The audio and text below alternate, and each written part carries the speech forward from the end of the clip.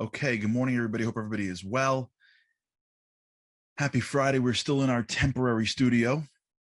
Hopefully, we'll get this fixed by early next week.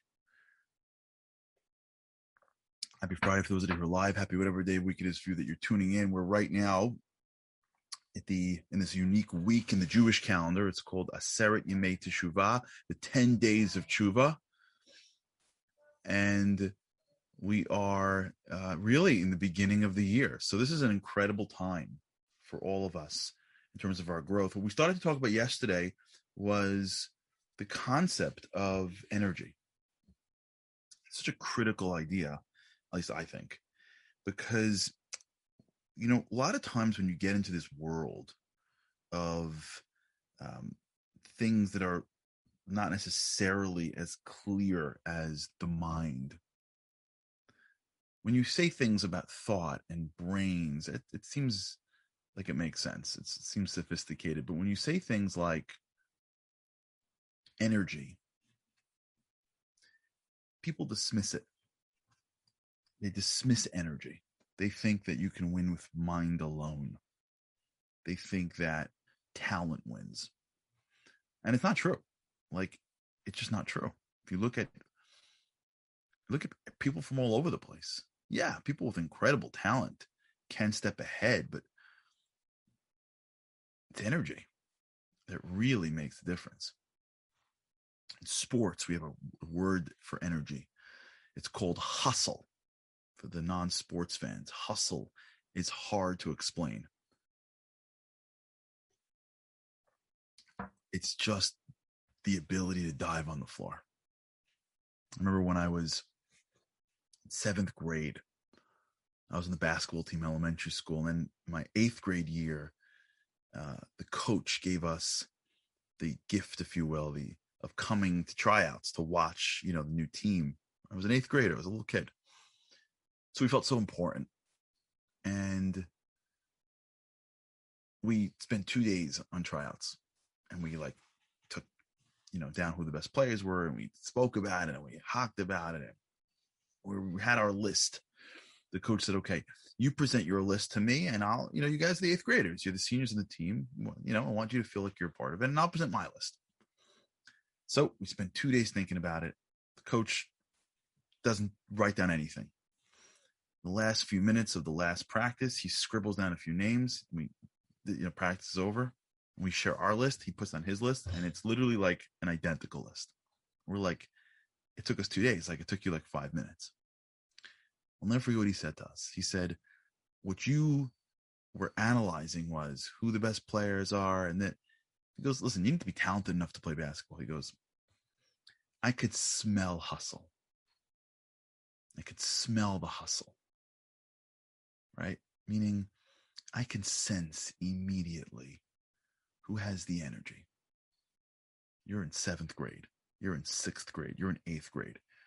If you're not hand-eye coordinated, obviously you can dive on the floor all day. You got to get into the game. But this difference between two people with the same talent, that you, after 2 days, are trying to figure out what it is that you like most. At my age, he's like, I could smell it. Those people that have the energy, they'll grow. They'll grow. In the corporate world, when we talk about hiring people, we talk about always looking for 2 things. They got to be humble and hungry. That's it. Again, you got to be talented enough, but you take somebody with that has humility.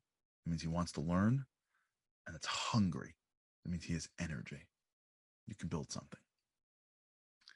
And so when we look at our year, we look at our lives, we have to be honest with our energy levels. And when I mean energy, I don't mean you wake up in the morning with pom-poms, right? I'm not going there. I hope if we've been together long enough, I'm not saying hip hip hooray, right? We're not. No. I'm talking about a consistent, positive flow of internal energy that you bring to your day, that you bring to your life. I'm talking about an intangible that presents itself when you deal with challenge. I'm talking about a feeling you have when days turn to weeks and the variety and the newness starts to peel off, and now you got to actually get the job done. I'm talking about whether or not you are as they say in Yiddish, a kvetcher. If you kvetch all the time, if something is always a problem, if you're always on the phone with somebody kvetching about something, there are kvetchers in this world. Kvetch, for those who are not familiar, is like, it's like the Yiddish way of saying complain, but it's so much more than complain. It's kvetch. It's like a different expression. You know what I'm saying? Like it's deeper than complaining. It comes from your gut, right? A kvetcher isn't just a complainer. It's a deeper experience. There are people that are just kvetchers at everything. That's what I mean. Non-kvetchers. If we're being honest with ourselves and we want to have a great year, we got to take stock. Like, we got to be real. We got to give ourselves a grade. Like, if I would ask you to give yourself a grade 1 to 10, 10 doesn't mean like you get up in the morning and you're like screaming. Like, you're not like, doing jumping jacks when you brush your teeth. Like, let's leave the caricatures for later. 10 means you wake up in the morning and you're ready to roll. Always. You're on. You're on. You come home from work and you're on and you feel great. I don't mean on like you're faking it. Like, you walk into a room and you're ready. Like, you see a challenge and the challenge hits you. You bounce back and you go. 10, always. 1, you're dragging it 9:00 in the morning, right? At 10:30, you're like turning to your office mate. You're like, I can't. Is the day over yet? At 2:00, you're like, your eyes are like, you're nodding off. Life is too difficult for you, and you're on the train, like playing Candy Crush at 5:30. That's probably like a 3. 1 to 10. How do you deal with your life? I'd write it down. If you're journaling, this is a good time to open up a page in the journal. And if you're not journaling, take out a piece of paper. And if you really want to do this right, like if you really want to get this, pick 3 people in your life that won't laugh at you and ask them to rate you. Say, I want to rate my energy level. Like, am I enthusiastic about life? Do I approach things with energy and vigor? Like, 1 to 10. 10, I'm always ready to roll. 1, I'm never ready to roll. Where would you put me? You can use, point something. It doesn't have to be just round numbers. Let's get in it. You should do this for yourself. Get an honest read. Write down your number. Ask some people in your life. Maybe your kids, maybe your spouse, maybe your closest colleagues, maybe your friends, maybe your parents. Where would you rate me 1 to 10 in energy? How much energy do I bring into my day? How much energy do I bring into my life? Because remember, we're building something here together with God's help. We began with direction. Now we need energy to get there. Right? We spent the first few weeks on where to focus the arrow so that when you let the arrow go, it goes to the bullseye. Now we got to make sure we're focusing on pulling the arrow back. Right? Now that the bow is focused in the right direction, we got to pull the string back to make sure that it has enough energy to propel itself to an actual target. Because if you have no gunpowder, I don't care how good your sniper range is, you can nail that target, but there's nothing pushing that bullet to go the distance. It ain't going. So you can be the best sniper in the world, but if your bullet's going 5 feet, you ain't killing anybody. You can have Waze plugged in perfectly into your, but if you got no gas, you ain't driving around. You ain't driving anywhere. We now, I hope, and we'll circle back, are trying to focus ourselves to something. But if we don't take stock with what we have to get us there, we ain't going nowhere. And this, by the way, is one of the great traps of change, is that we think that change starts and ends with our minds. It starts with our minds. And once we know what to do, we now assume that I have all the discipline and energy that I have inside me to get there. And we did this a year ago when we spoke about discipline. And the reason why we seem to trip up a lot in our changing is that we don't factor in the gas. We don't factor in what it's going to take. We don't factor in what I'm going to do as a strategy to draw more energy into my day so that I'm able to propel my abilities towards my dreams. And so once we figure out our dreams, we just sort of like go back to life, and then we don't accomplish it. And we're like, why? And we spoke a year ago about the science of discipline, right? And ego depletion. That's a big piece of it, which we'll probably review at some point, but I don't want to get there yet. I want to first just recognize this issue. I want this issue to seep in so that we like all comply it to our own lives here. The energy that I need to be successful. If I look at what I want to accomplish, if I do it right, with the last piece being, I think, the most important. What can I control and what can't I control?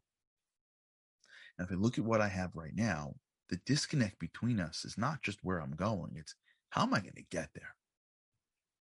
And if you look at your life right now, I would guess that one of the great reasons why you're not there, why we're not there, because I'm 100% a part of this, is that we don't have a strategy to find more energy.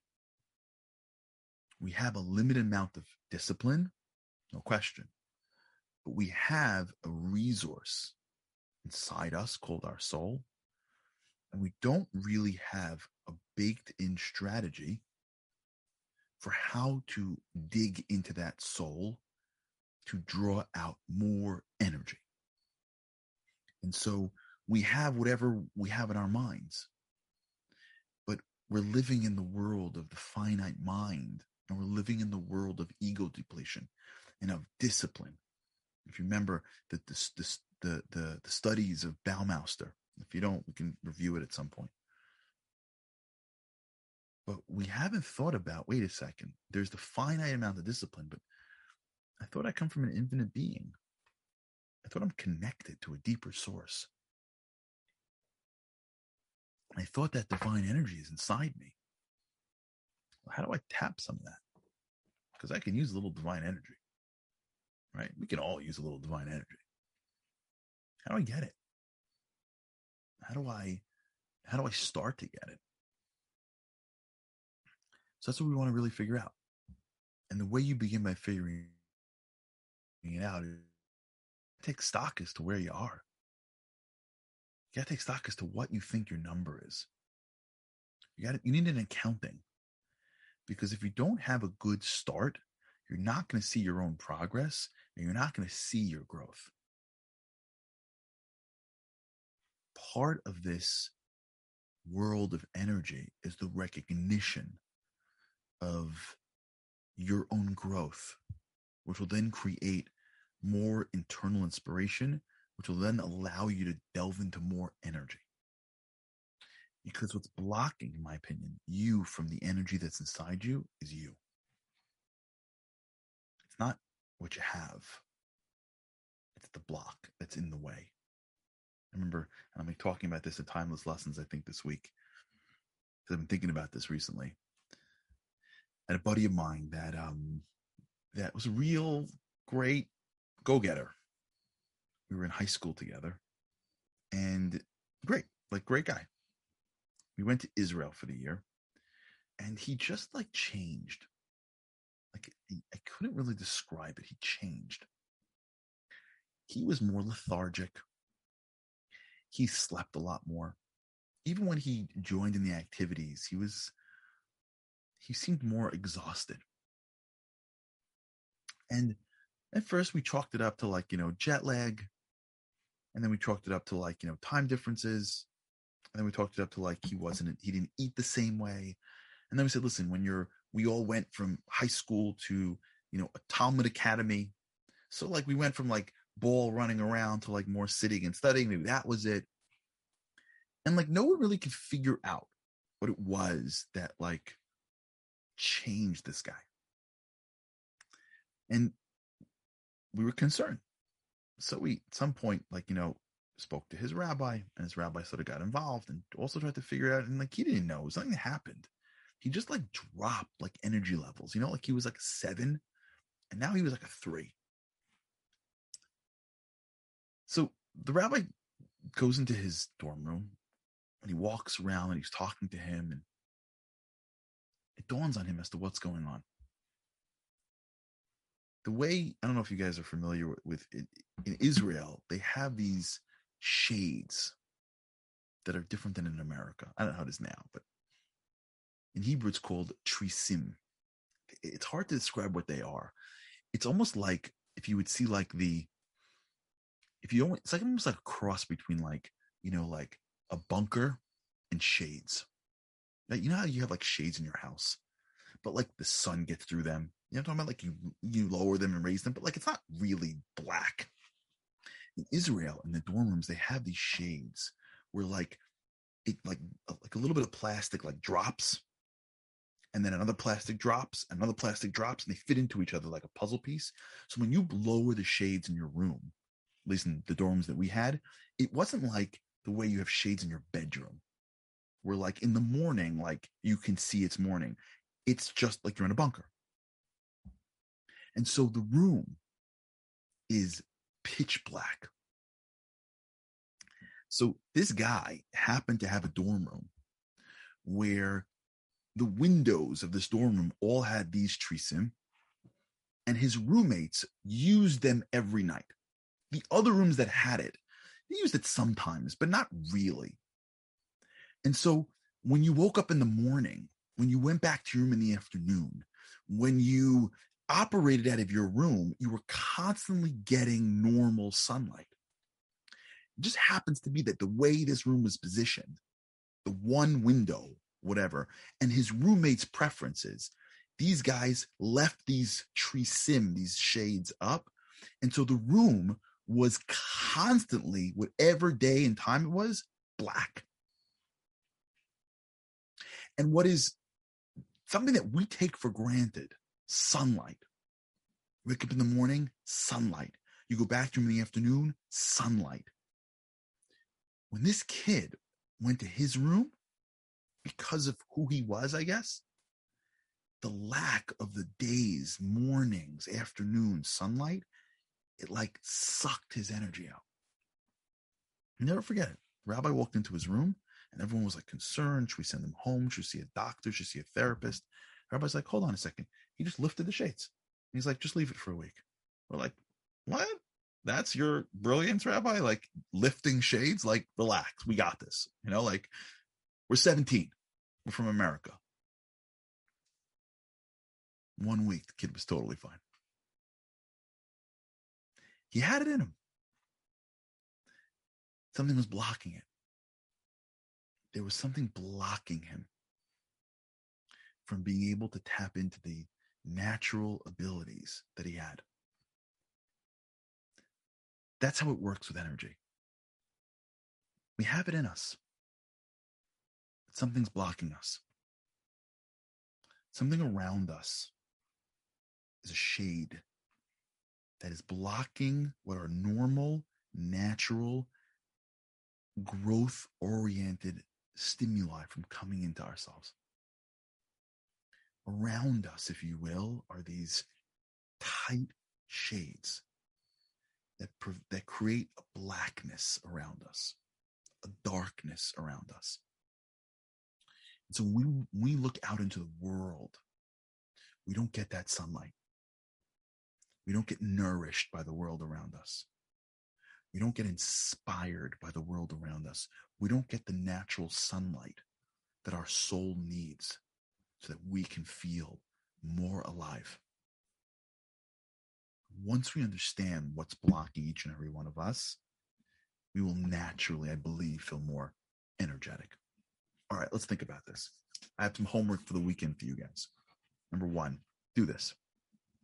Give yourself a score. Tell 2 or 3 people and let them give you a score too. Let's see what your score is. Number 2, start to think about this. What's blocking your energy?